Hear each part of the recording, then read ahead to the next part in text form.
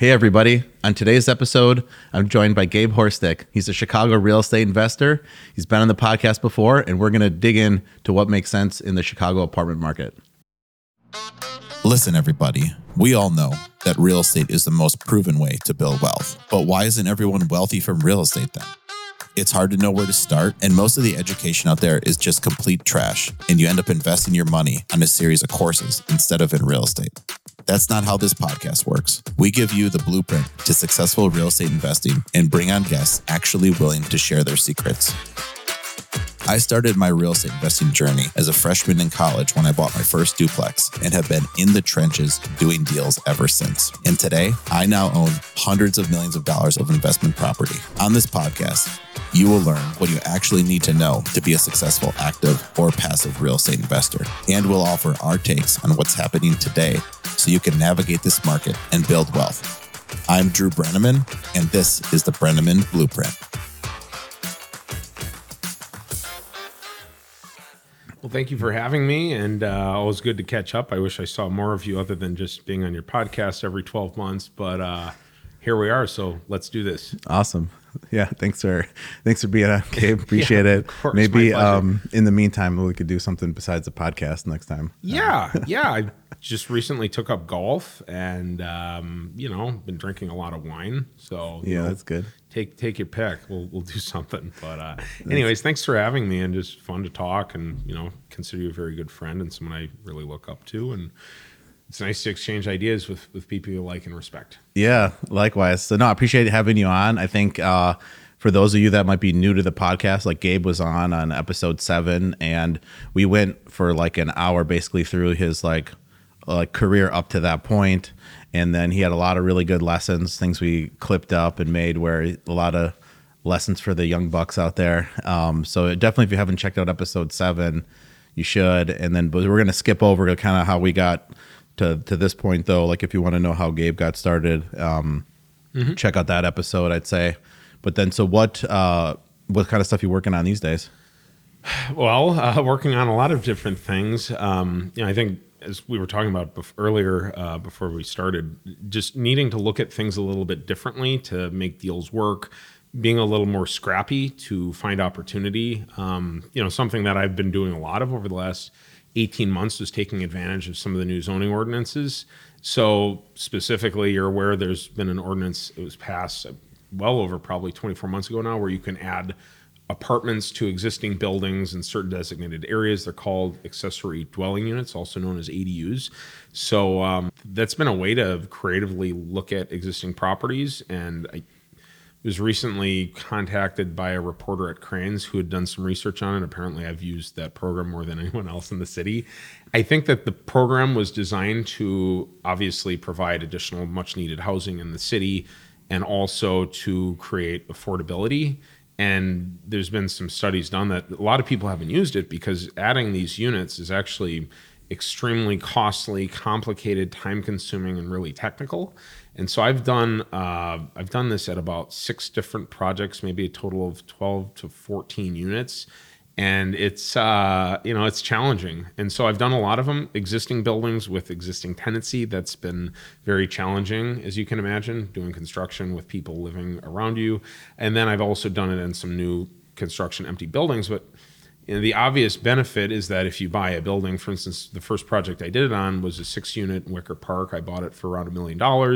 Normally, I would look at that and say that's about $166,000 a unit. But in this case, it was $1 million for 8 units, so I actually was paying $125,000 a unit, which in my mind, for a gut renovation project in Wicker Park, is a really good entry point. Now, granted, 2 of those units, they're basically basement, accessory dwelling units. They're not as desirable, but still, when you take a step back and you look at it from that standpoint, $125 a door is really attractive. So I've done a number of those, and I found that if you are very thoughtful in the engineering and the construction and the design, specifically, I've spent a lot of extra money doing what's called underpinning, where you basically take the existing structure, dig down, and you basically rebuild the whole foundation wall. It's very costly. You can end up with 8 to potentially 9-foot ceilings, and that doesn't actually feel as much like what I jokingly would call a dungeon. Yeah, So, and for the underpinning, they build like almost like another foundational wall, like a mini yeah, wall. yep, exactly. So it's timely and it's costly and it's just. But I think it really creates a totally different feel where on some of these units, I mean, I have some accessory dwelling units in one of my buildings. I recently completed one building. I'm starting the second adjacent building. I'm getting 250 to 275 a foot. Nice. So I'm hitting some pretty healthy rents on those and good chunk pricing. 3-bed, 2-bath is in the high 2000s. So, whereas the non-ADU right above it, I'm getting, let's say, 3,400 for the same unit. So there's a little bit of a discount, but as long as you have the proper drainage and infrastructure in place, you don't want these things flooding because that can be a nightmare. And I've had that, and I know you've probably had that at some point. But that's been another just, I think, avenue to make deals. Yeah, what are you looking for then? Let's say at the outset of a deal, you kind of already know the areas where you can do ADU units, or yeah. So it's sort of a funny plug. I have a software and a subscription. I think I told you it's called Cityscape. Yeah, and so it's basically, I think I pay $100 a month, and they basically help aggregate data. So it's a place to go, and there's like 40 metrics like. Can you have a cannabis license here? Who's the alderman? What's the lot? What's the zoning? What's the ... And so this is one place to go where in one fall swoop you can see, is it in the ADU pilot area? I believe that's being expanded if it hasn't been already. But I'll basically look to see, is it in that area? And thankfully, the buildings I've done in Wicker Park, the buildings I've done in Logan, the buildings I've done in Westtown, and the buildings I've done in Lakeview, those are all in that area. So I've proceeded with doing it. It's just, after having done it, I don't know that I want to do it again, especially not in a building with residents, because there's no easy way, as we were just discussing before the podcast, to keep the peace. Yeah. And so, I just this morning have someone doing framing in an occupied building. They're framing out an apartment in a basement. So I had my property manager show up with a bunch of Starbucks gift cards. Oh, nice. Yeah. I mean, when I was doing that deal I was talking about where we added a basement unit, this is not an ADU deal. It's just, you could just get I was just able to upzone it and add another legal unit in the basement. But yeah, we were just joking before we were talking, like, what's the worst thing that's happened so far? And we had, I don't know what our contract, some of these people doing construction, I don't know what they're thinking, where we have people living there, and to do the demo, they fired up some sort of gas-powered machine. Mm-hmm. And I don't know what they were doing for exhausting it, but they, started setting off like the alarm, like the carbon monoxide alarms. It was like not a safe minute there. So, but yeah, so I got a phone call pretty fast once I started doing that. Had to shut that down. And I've had similar issues, and you're running heaters to keep the drywall from cracking, and then you have to properly vent that. And thankfully, I mean, every building I own, and I'm sure you own as well, you have carbon monoxide and smoke detectors for a reason, and you have all the life safety measures covered. But yeah, it's not particularly pleasant. Another interesting avenue I've explored is there was another zoning ordinance that changed where basically if you have a property that's located in an RM5 or higher residential zoning, you can now take advantage of a TOD benefit. So I was telling you, one of the projects I recently acquired was an old Greystone mansion in East Lincoln Park, where it was an RM5, about 100 feet from the Clark Street bus stop. And I was basically able to get an administrative adjustment. So not a full zoning, not ADU, but I basically was able to take that building. I actually read about this deal because it was such a low price per unit, and someone was, I think the broker or someone was bragging. And then I get to the end of the article and it was you. Oh, really? Yeah.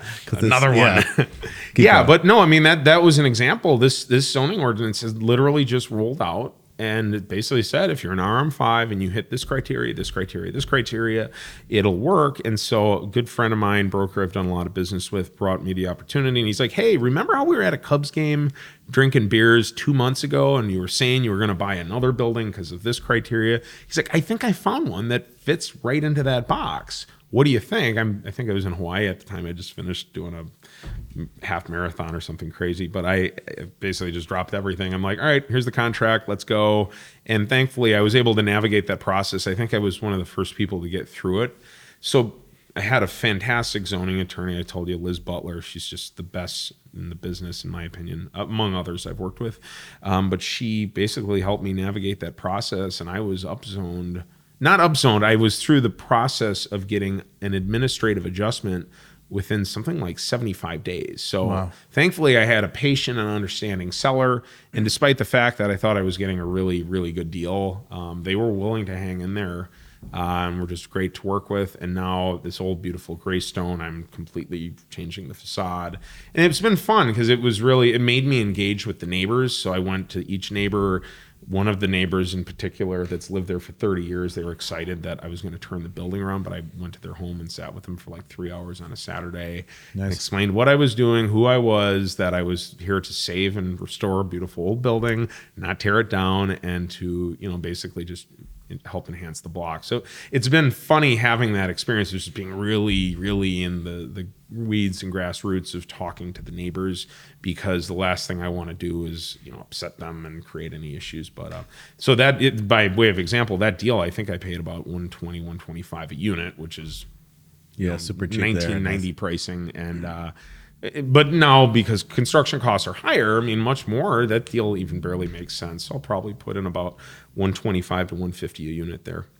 Nice. And so just to unpack a lot of that, like TOD, so there's a transit-oriented development ordinance where if you're within a certain distance from either like a train stop or a bus stop, you can get additional density and less parking or no parking, depending. Yes. So because you're by a Clark Street bus stop, and you have this high enough zone, you're able to get roped into that being the TOD now. Yes, exactly. And the biggest change with the new law was basically you can now be in a residential district. So if you were previously needing, say, a B3-2 zoning for like something that's not really even commercial, or you don't have commercial, so it's not like a commercial stretch, you can actually get the same TOD benefits from now being an RM5 or higher.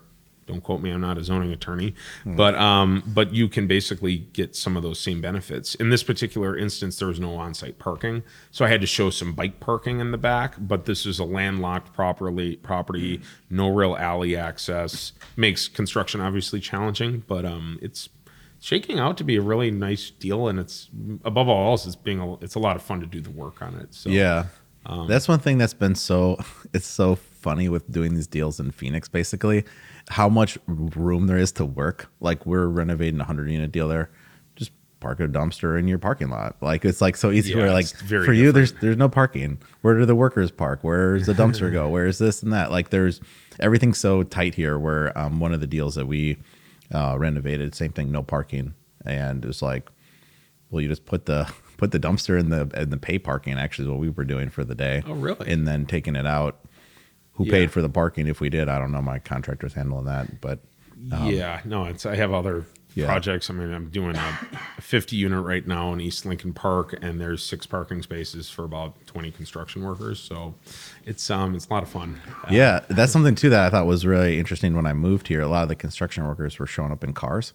Yeah, I never saw that before. Like this, if you're in Arizona, like that, obviously all driving trucks. Like, so then that was more normal, but anyways, so that, because parking's tight here, and some people are driving pretty far, but well, no, that's very interesting. I think and also you have this Ashland, this development deal on Ashland that I know plenty about, but tell us about that. Yeah, no, I would love to talk about that. Very proud of that project. So basically, I think last time I was on, I don't remember when exactly, but we had just started that. I'd gone through the fundraising process, and that project's going really well. We're more or less on time, close to being on budget. Construction costs have, as you're aware, really spiked, and it's really exciting to now see some of the costs coming down. For instance, I'm doing now a little bit of my own general contracting on some of my new projects, and I'm starting to buy my own lumber, and a board is now back to $2-3. So I think we're seeing things come down, supply chains normalizing, but the project has gone really well. We're going to start the lease-up process pretty much in the beginning of the next 2 weeks. I have a kickoff call right after this. How big is the deal? Oh, right. Yes. Great question. So the building at 3821 North Ashland was basically a site that was about 15,000 square feet. We bought the plans and permit from another developer who had already been through entitlements because we really liked the deal and it fit our goals and our criteria. And it's about a overall $15 million build, 48 apartments averaging around 800 square feet. largely concentrated to one bedrooms, some affordability required per the affordable requirement ordinance, and just shaking out really nice. I mean, it was funny. Something else we were talking about is that rents have gone up so much in Chicago that I believe will handily, don't want to jinx myself, beat our rent forecast by worst case 10%, but maybe by 20%. And so let's say maybe that was a 6% unlevered return that has the ability to jump that into hopefully the low sevens. So while we're now looking at if we do keep it being in a higher interest rate environment, the revenues are really making it up, and I think a lot of people are seeing that on their projects. But overall, it's really exciting. We something we'd never done was we actually set up a construction cam, so we have basically time lapse videos for marketing and for our investors to basically log in and see what's happening. And it's a beautiful building. I'm really pleased with the aesthetic. Right now, we're just doing our weekly meetings to get into the gritty of the finishes and all those other details, cabinets, tile, lighting, etc. And it's very exciting. I mean, it's a big one, and we'll see what happens. I mean, we're entertaining, selling it at completion, but I certainly wouldn't mind hanging on to it. It's West Lakeview, Southport corridor, steps to Southport, and a very exciting project. And I'm excited to see what kind of cap rate we can hit on a potential exit. Yeah, where I used to live, I drove by that basically every day. Yeah, nearly. Have you seen it? Late, or? Well, now living in the West Loop. Oh, I'm never up there, but where I used to be. But yeah, I know that at the time was like a big jump up in size and also new development. So maybe you had bought larger deals but not built it. So I know that was it's a lot of pieces to put together. No. Thankfully, I'm very blessed. I have a fantastic general contractor who's a partner in the deal, so he's super excited and motivated to be successful. And you have to. I'm used to being super involved in the general contracting. Like I'm there, on some of these rehabs, I'll get a 2x4 and get on my hands and knees and get a Sharpie out and start like playing with layouts. And this is just very different. It happens quickly, and you got 48 units. 12 different layouts, so it's hard to be on top of everything, but really just having the right team, having a great designer, having great millworking people and other relationships with different subs to kind of work through problems, it's gone pretty well, and I'm excited to show it to you when it's done. I think we'll have a model unit done by sometime in March of this year, and then hopefully have a certificate of occupancy late May for partial. And that's really the scariest part about some of these projects is, whether it be a new construction or a rehab, is that you could, by all accounts, have a very clear path to having a CFO June 1, start signing leases, and then, an inspector shows up and you forgot a fire strobe there. You tell all those people moving in June 1 they need to get a hotel.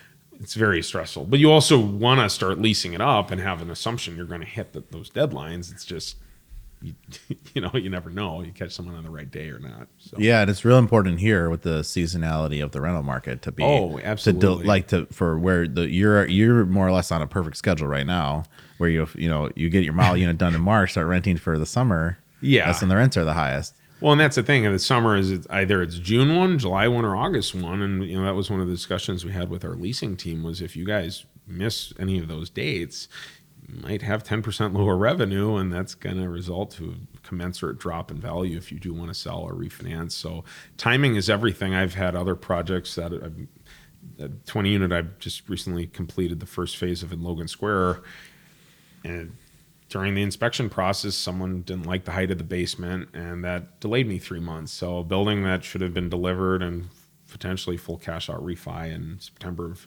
22 is now leasing into spring of 2023. And rates went up 100 basis points in that window.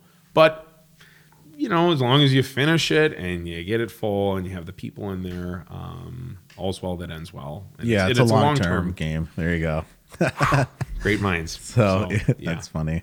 Yeah, that's where it's hard to get hurt when you have like a longer term mindset. That's why I knew that's where you're going with it. That's how exactly. I would think too. Yeah. So. But yeah, that's interesting. I know our youth rehabs, when you do rehabs and new construction, people will say the rehabs are actually harder. And it certainly, that's what it seemed like when I've done rehabs, where it's like you see a new building being built like around the corner, and they're going faster because they don't need to open up the walls and be like, what do we got here? They're just building the wall, and it's all just to the plan quicker. It seems like. What's it like for you? Well, the thing is, me doing $1 million to $5 million rehab, I'll be more involved in the day to day. And in this instance, my partner's providing what's almost a white glove experience. So it's just different. It's funny. You can do 5 of these and, try and dedicate an hour to 3 hours a week. Whereas some of these rehabs, if you really want to perfect the formula, you have to be there. I'm at the 50 unit I'm doing in East Lincoln Park. I'm there because I also live in the area, and I actually enjoy it in a sort of sick way. Yeah, I like torturing myself. I like being there for a couple hours a day just to see the progress daily, make sure the framing and layout's just right, make sure the aesthetics just right. And I think that's something that people that have partnered with me is that I'm obsessed with some of those details. It's the German engineering mindset and genetics a little bit, but you never know. I mean, I'm doing a project right now where I think I told you previously, I'm about to have my general contractor's license. I'm trying to add that vertical to my existing platform.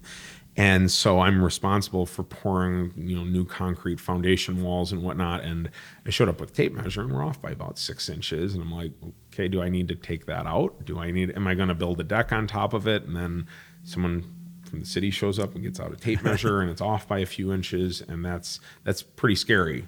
Whereas with a new build, it's like, well, yeah, like here it is. This is okay. Like it's more exact. And I think the rehab is just more of an art.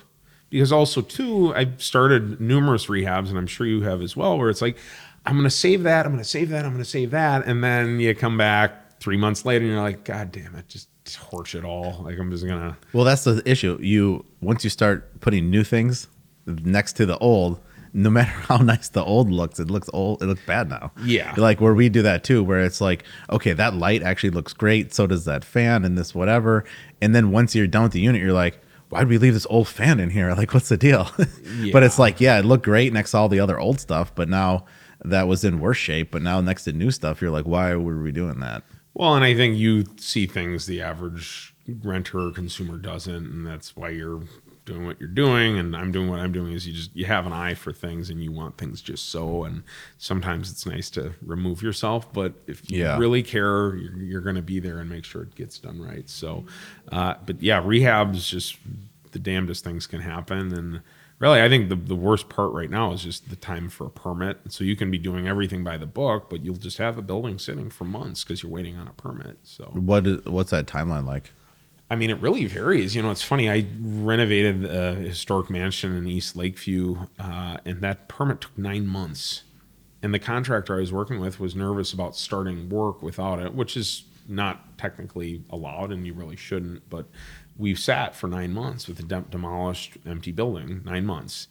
Thankfully, rates were low at the time, and we had a comfortable amount to carry. But I've seen more typically 60 to 90 days. It really depends. I mean, some of these buildings have a landmark hold, like the buildings I've done in Logan. And then this one in East Lincoln Park, it's orange. It's orange rated. So, let's have someone at the city just sit and look at it for an extra couple of weeks and say, oh, okay, no, it's good. But anyways. No, that's why I started laughing, where it's like, this is like could be really stressful for somebody. Yeah, no, it's stressful. No, it can obviously be very stressful, but it's also a lot of fun. And you just feel like that you'll never get the permit, and then you get a call, and it's like, hey, great news, we're in that final stage. I'm like, oh, so I'll have a permit tomorrow. No, you'll have it in 2 weeks. It's like, but they literally someone just needs to pull a lever. But that's what's funny about Chicago. As much as I love it, it's just some of this stuff. It's just you don't understand the labyrinth of permitting and the process and everything. And I've heard anecdotally, I mean, I did one project up in Wilmette, and I think we got the building permit there in like 5 days. And it was a big build. It was 40,000 square foot with underground structured parking. Wow. So I've just heard, I don't know if you've had this experience in other markets you've been in, where the inspector shows up the next day. Yeah, they do. In the Phoenix market, they do. Yeah.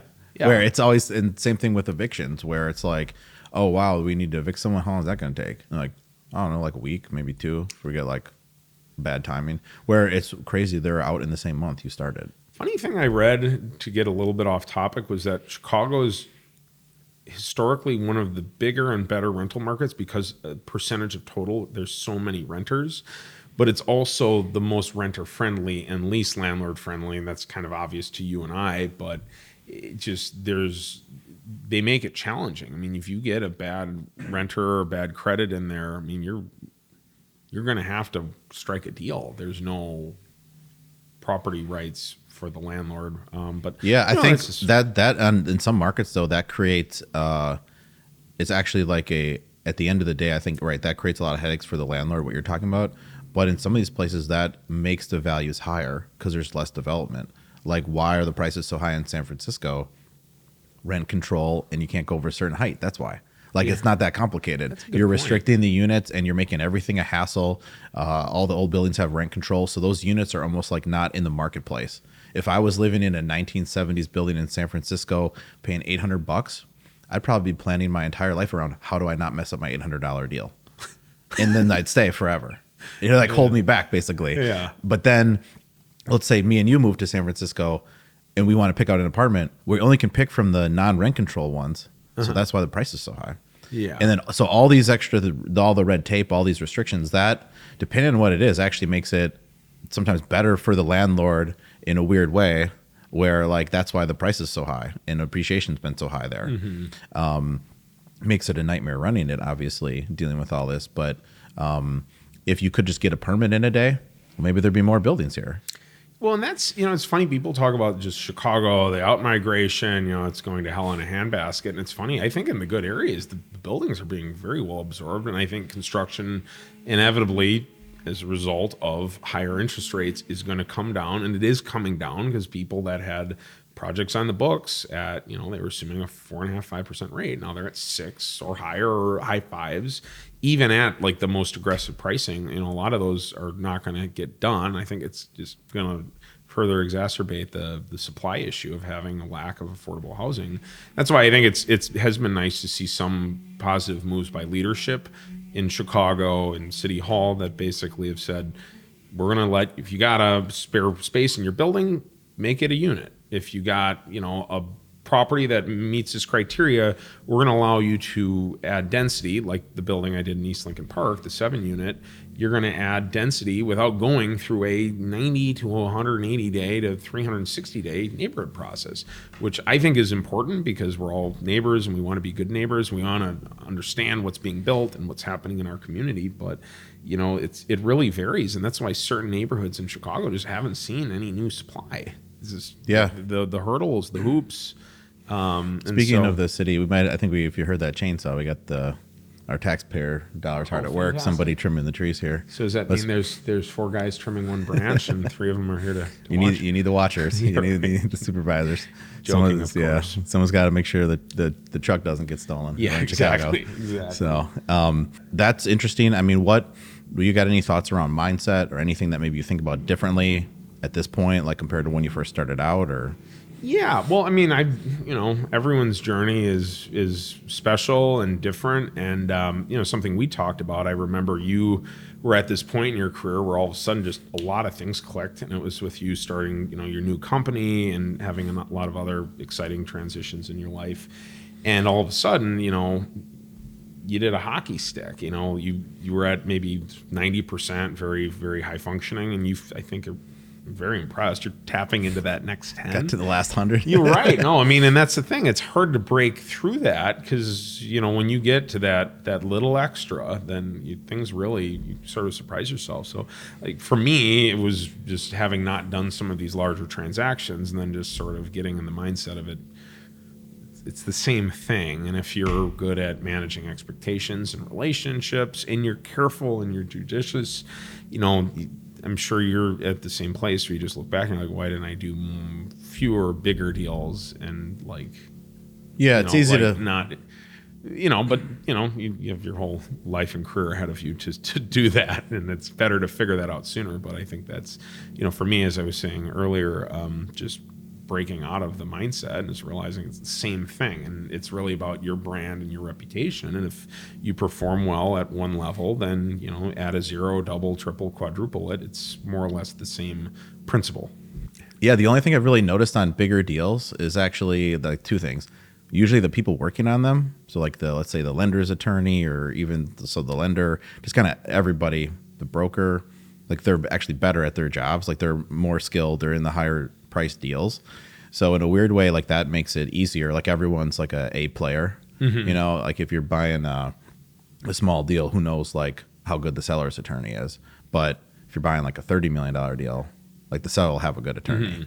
So that's been one. And then the deals, all the timelines are longer. So like if let's say when I bought that 6 unit and did some light renovations in the 6 units and added the unit in the basement, I was done in like 6 months with all that, give or take. And I applied for my permit while I was buying it, like your example as well. So like that deal was done in, 6 to 9 months, where if you're buying a 100 unit, I mean, to be done in 6 to 9 months, you'll be renovating like 15, 20 units a month. Like it's not possible now. So now your renovation, it's when you could just blow through there and I'll just end all the leases, the 6 of them at one time, and just knock it all out in the summer. We'll re-rent it by August. It's easy peasy.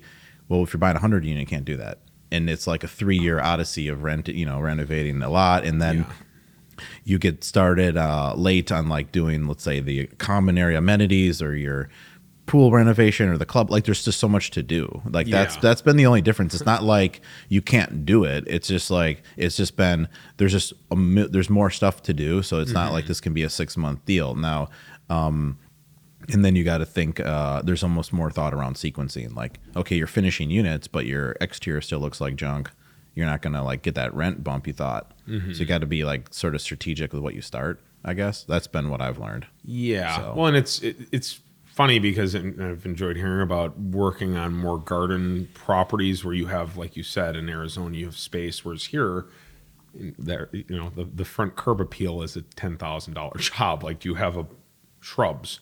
Do you have some pavers? It's not creating this whole exterior experience. So that's obviously a little bit different. But, like on one deal, we were like already spent like $250,000 on the outside. We're not done. Like $100,000 repainted the whole building.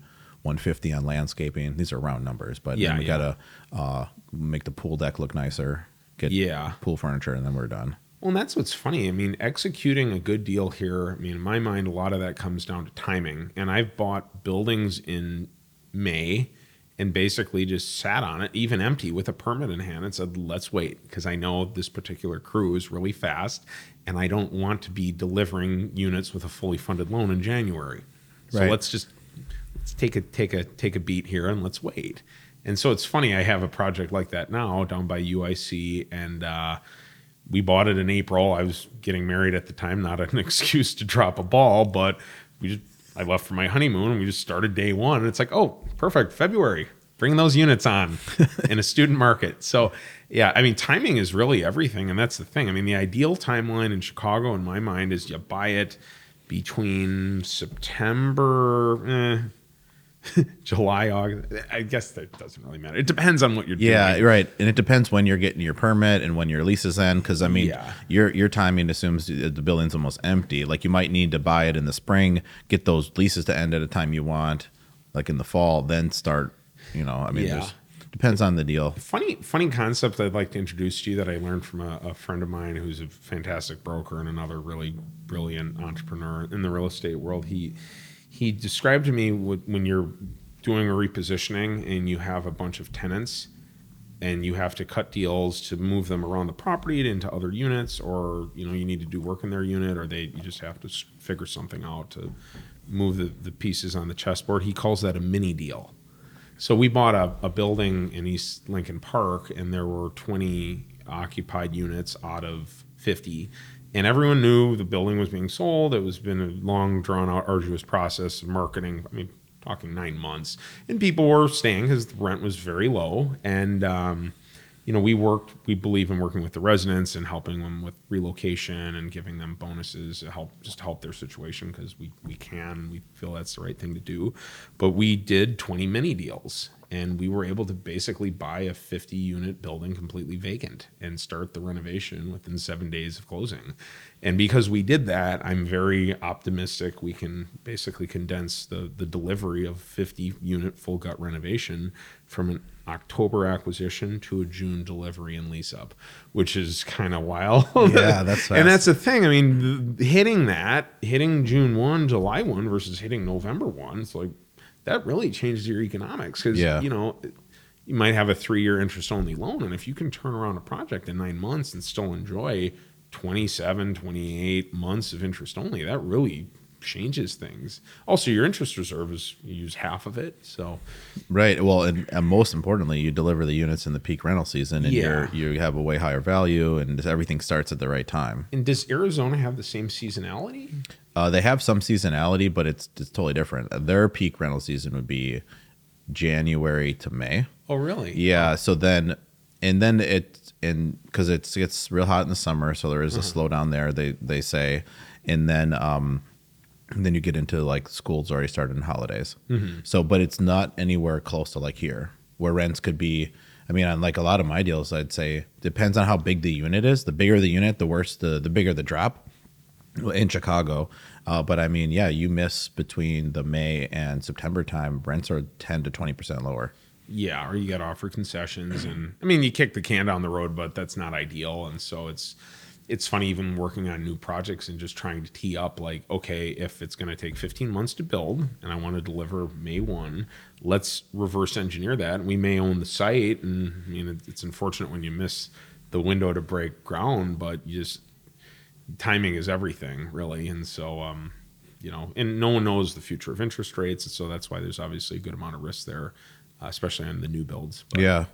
And then I guess to back up, one thing I did want to hear about was the ADU deals. And I don't know if we covered everything there, but just to kind of of course, reiterate, like, so the Cityscape, it's called. Oh yeah, right. I follow them on Twitter. So that was a plug. And I'm a huge fan of that group because they lobby for density and they lobby for new housing, and they're a great group of guys. It was founded by a gentleman named Steve Vance, and he's a great guy. I've gotten to know him over the years. And so I use that tool to basically go in and basically put an address in. It'll just shoot out distance to the bus line, distance to the train. I mean, there's other places to get this, but you know, you go into 6 websites, you go to one. But then let's say just for ADU, so you go there, it says that it's in the pilot program. Yeah. Then what's the next? Like, let's maybe go through kind of the ADU steps. Of course. Actually. So ADU is only permitted, I believe, in an RT4 zoning. There's like a certain range of residential zoning. So, for instance, I do not believe it is allowed in the lowest residential zoning designation, which is RS. But again, they've changed the rules to make it so more people do it because they realize that not a lot of people have done it or been able to figure it out. So basically with the ADU, it'll look at, is it in the designated zone? And I know that's being revisited and potentially expanded, but is it in the zone? And it basically creates this checklist that says it's in the zone. Yes. Okay. Next step. It is this type of zoning. It's an RT4 qualified. Yes. These are other criteria that are met. I mean, that's really the main criteria. And then you just have to look at the building. Can you physically do it? Is there an empty basement? Is there, if it's 3 or 4 dwelling units, more or less, is there a place in back to build a coach house? I mean, I'm looking at helping some of my investors build coach houses behind their buildings, just more or less because it's fun and I want to figure it out. And unfortunately, the cost of that is prohibitive. So I think there's only been like a handful of them built. But on a bigger scale, doing this, what I'm describing, I mean, I looked at and almost bought a 30 unit that had like 6 empty spaces in it where I could have added 6 units and done it pretty well. But yeah, so this program will basically show if it qualifies. And for instance, if it's for whatever reason a residential building but in a B zoning, it'll say does not qualify and here's why. So it helps filter that. And I mean, I've certainly gotten a lot of value out of it. And then I'll also use it for looking at other sites. So it's pretty clever. It's layering in all this different data and putting it in one place. It's not to say you couldn't go out and find it, but good luck going to the City of Chicago website and finding like a map or a program or anything that's user friendly. And that's basically the value and service that that this website provides, and it's pretty cool. Yeah. I mean, if that's what you're doing, that's what you want to do, it's really helpful. And so the steps, though, you like for starters, find out if it makes sense. Just add this plugin or app will make that easy. But then you physically need to be really the deals that are penciling. Like you're adding the unit within an existing building. To build an extra unit in a coach house, building an entire structure is not penciled. It's been too expensive. I think it's very challenging because you can only build, I think, up to 700 or 800 square feet. And so, again, I'm helping some of my partners and friends just figure it out, line up an architect I usually know or have worked with, and they're creating plans, but it's not that simple. You know, when you're doing the rear coach house, which I've never really done just because I haven't had occasion to do it. I've always opted to do the unit in the basement because it's just, I can potentially end up with a much bigger unit, and you just need to make sure the return on cost is there. So for instance, one of them that I did in the second building I ever bought, I was able to, for let's say around $240,000, I was able to create a 3-bedroom, 3-bath, and I'm renting for around $40,000 a year. That makes sense. But if I was spending $180,000 and creating a little studio that I'm going to rent for $1,200, like that's a little more challenging. So it kind of depends on what you want to do. I think the coach house is more designed as like an ancillary space. For instance, I think it could be like a good space for like a nanny or an in-law. Or on like a single family situation. Yeah, on a single family situation. But I don't think it would make sense on a rental. No, I don't. I think it barely makes any sense.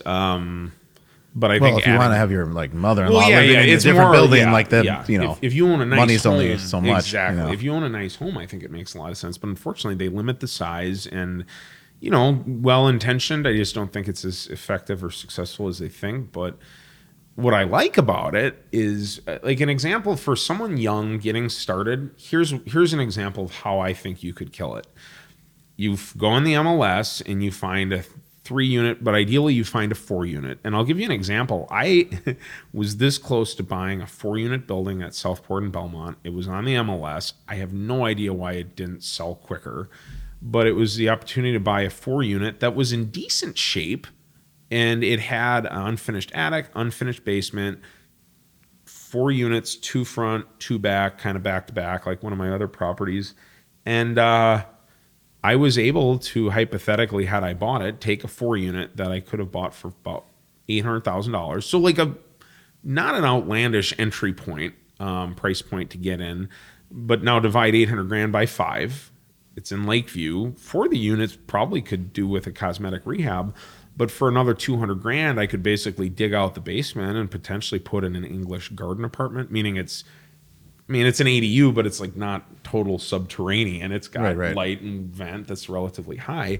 For $200,000, add a unit that maybe could rent out for, again, $30,000 to $40,000 a year. But also, 4-unit buildings are sometimes not as sought after as 5-unit buildings because, as you know, a 5-unit building can get more commercial-oriented financing. And so, if you bought this and you went from a 4-unit to a 5-unit, you can all of a sudden get an agency loan, non-recourse. All of a sudden, you're getting much more attractive financing terms. And, I think also, too, when you're out looking at and identifying that type of property and opportunity, a lot of people rule those out. And so here, this particular property, it was literally on Southport in Belmont. It was in a beautiful building. It was framed, but you could make it nice. And I had penciled that out to be potentially an 8% unlevered return and a full cash out refi within 12 months. That's a good deal. Yeah. You can't do 10 of those a year because it would be exhausting. And also, do you vacate the building? What do you do? But that building also could have had a coach house. And I'm like, well, the coach house could get this much. This unit can get this much. And so it's just, I've looked at buying and doing properties like this because they're like in this sort of little weird area where they're too small for someone a little more sophisticated that's searching the MLS or whatever for 5 units and up. And they're just, they're not too big necessarily for people. But people just don't know about Well, there's it. too many steps for someone starting out. Like, I don't know if you have this experience where when you're first starting out, you might walk into like a frame building. So this like everywhere else would be a normal building. So not a brick building when you say frame.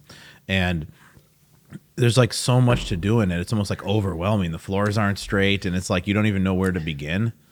I don't know. That's how I felt when I was starting out, where now it's the opposite, where it's like you know how to fix everything. We're like, yeah, you could just take that out, switch the joints, like where you just at least know what's available to you. So it feels easy now. We're like, yeah, unlevered return. You just renovate the whole thing, get the ADU approved, build a unit. But like though most of those steps they don't know how to do. Yeah, that's a good point. Actually, it's funny. I recently was with a young man who wanted to network, and I'm like, wow, you're frighteningly like me 15 years ago. I really like you. I want to mentor you. And it's funny because we went through a building together. I barely, he just found me on LinkedIn, saw an article I was in or something, and I ended up meeting with them, and we really hit it off. And it's funny. That's how friendships and business relationships get started. But it was funny because we went through a building together that was being listed by a friend of mine, and I was aware of it. I had seen it, and I went through it, and someone else had already done the copper. Someone else had put in central heating, cooling. Someone else had put in laundry. The finishes weren't amazing, but that to me is an entry-level type opportunity. It's like, all right, I can go in and hypothetically paint it myself or do things you even physically as human can do.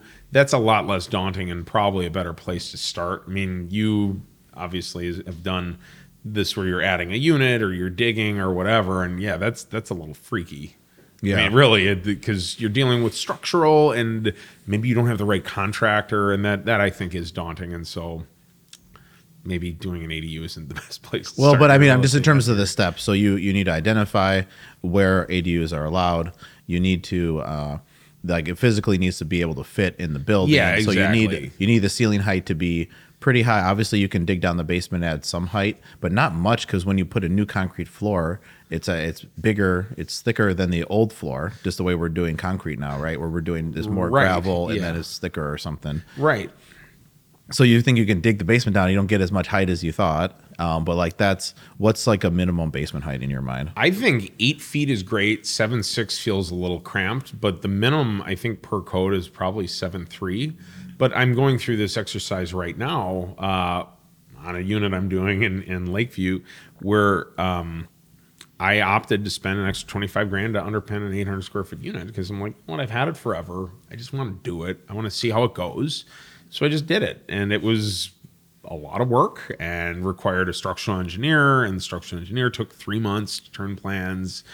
It just added a lot of time and hassle. Funny side note is whenever I buy a building I'm going to rehab, one of the first things I do during due diligence, if I can get away with it, meaning the seller authorizes it, is I'll send my concrete subcontractor out with a sledgehammer and a shovel, and we'll make some exploratory holes, see what we have. Because then I can appropriately budget it. For what the footing is. Yeah, and you basically just get a sledgehammer and crack it open and dig a little bit, and and so I've done this. I mean, I've pre-closing. You need to tell them what's going on or have some sort of permission that if you don't close, you'll restore it. But it's a nice way to see, understand, budget, and then implement it into your plans so that you don't deal with what I dealt with at another project where I got delayed for 3 months because the basement was 6 inches too deep, not following the plans.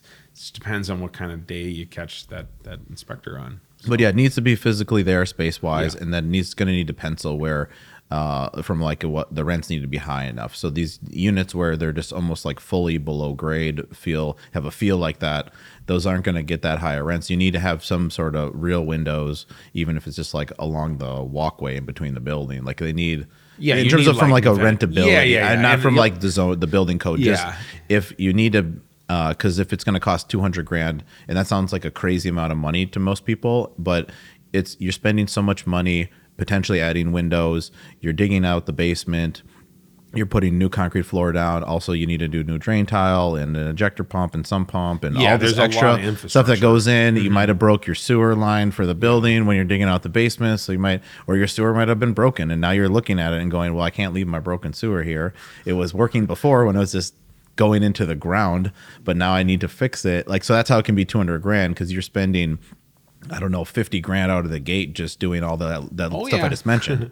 It's wild. But now the thing I would say conversely to that is if you're in a high value per unit, high rental area per unit, per foot or chunk price, I mean, you do the math, and the one I'm adding now, where I'm general contracting it myself to keep things really lean and just try it, see how it goes. That I'm doing for about $180,000, give or take, and I anticipate getting hopefully around 2,400. So 2,400, let's say that annualizes to 30,000. Multiply that by 12. Right. 12 multiple Lakeview, maybe it could even be higher. So 12 times that, that's 360. 360. We're numbers guys. Okay. I mean, I'm a little slow-witted today, but so 360 on 180.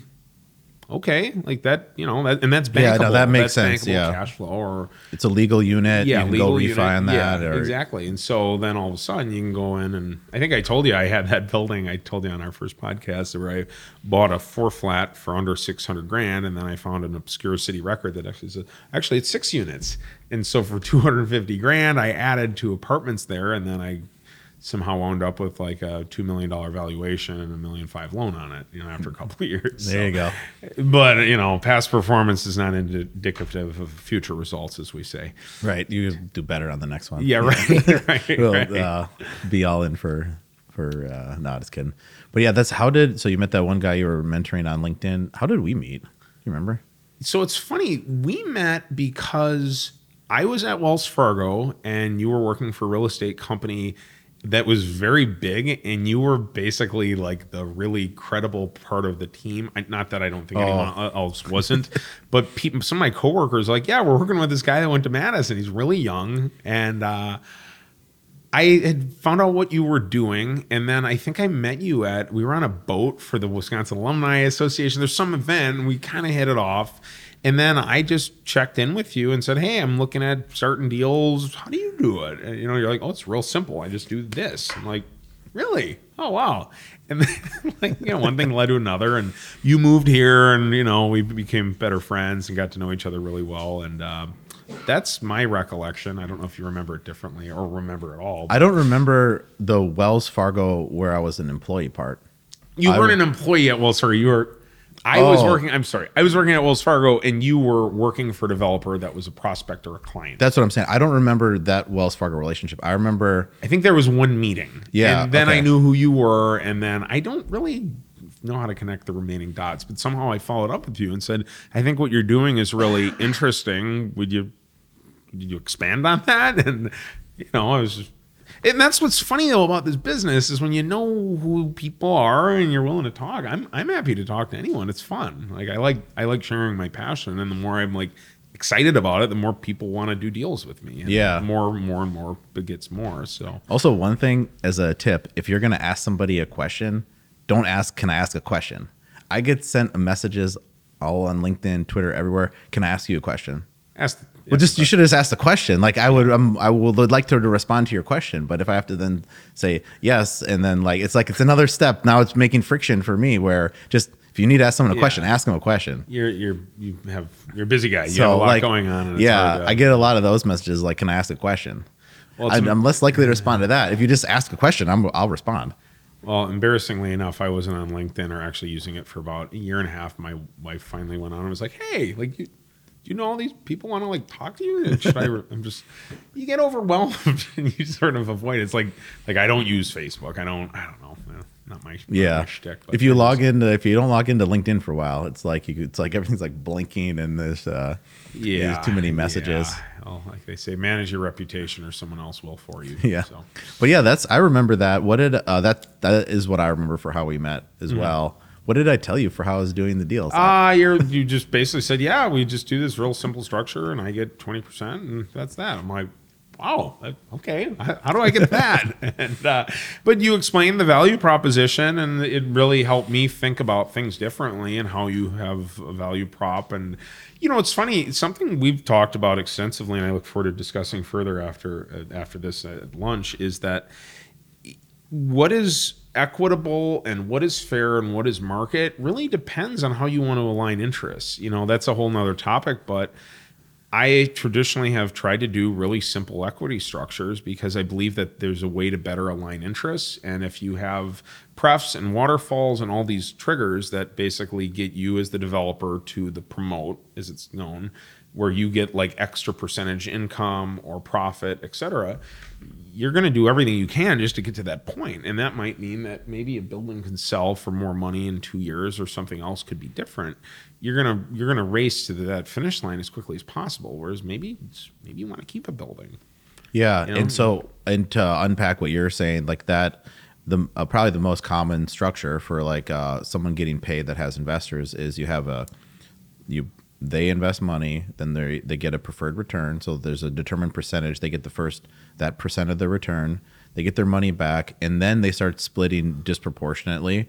And like, let's say a normal structure would be 8% pref, return of capital, and start splitting like 70-30 or 80-20. Then maybe once it gets to another higher return, then there's a bigger split to the sponsor.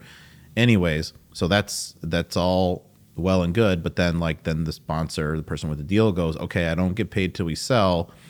I need to charge a fee to buy it then. So then we got an acquisition fee. And I need a fee to run it, asset management fee. I need a fee to property manage it, property management fee. And so that's the most common structure.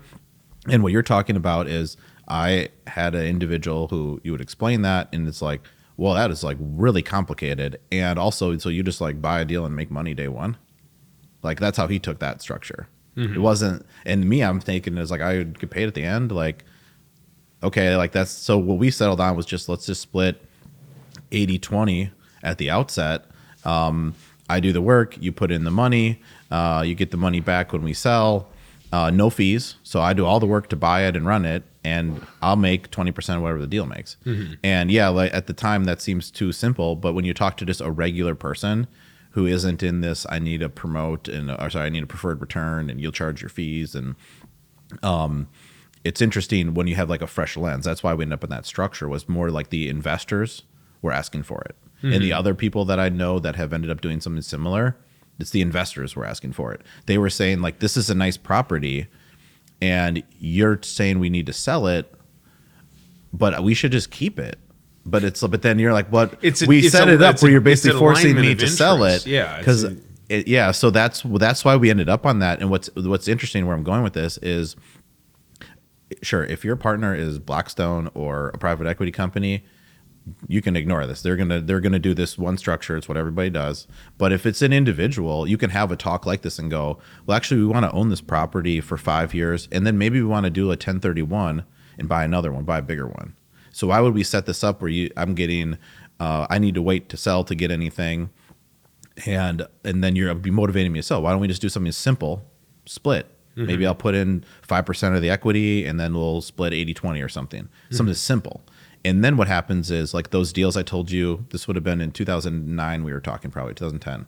I still own almost all those buildings because there's no gun to my head to sell. Yeah, or we did sell them. Like one of the deals I owned when we would have been talking was an office building. We put $900,000 down. We realized it was a deal we wanted to sell. We sold it 4 or 5 years later. We doubled our money. It was like a normal deal. And instead of just like, all right, wash our hands, we're done, time to get my promote, we did a 1031 into a bigger deal. We doubled what we had already doubled in the next one. So we 4x'd our money by then. And then we sold that as well, and then bought another 2 big shopping centers. And now, so we started out, we bought a $4 million office building. With the same money, we own $18 million of shopping centers. And every year, the cash flow and the loan paid on that is 800-something thousand. So just on like a simple guy math, it's like we almost make 100% a year now with no appreciation. Can I ask you a question? That was meant to be a joke. So I didn't answer it. Okay, sorry, I can't help myself. Can I invest with you? It sounds like I'm just, God, it would be a lot less stressful. It would if be. I wanted to, is there an email or I'm just yeah, no, I know. Anyone listening to this knows where to go. Brenneman.com/invest. Okay.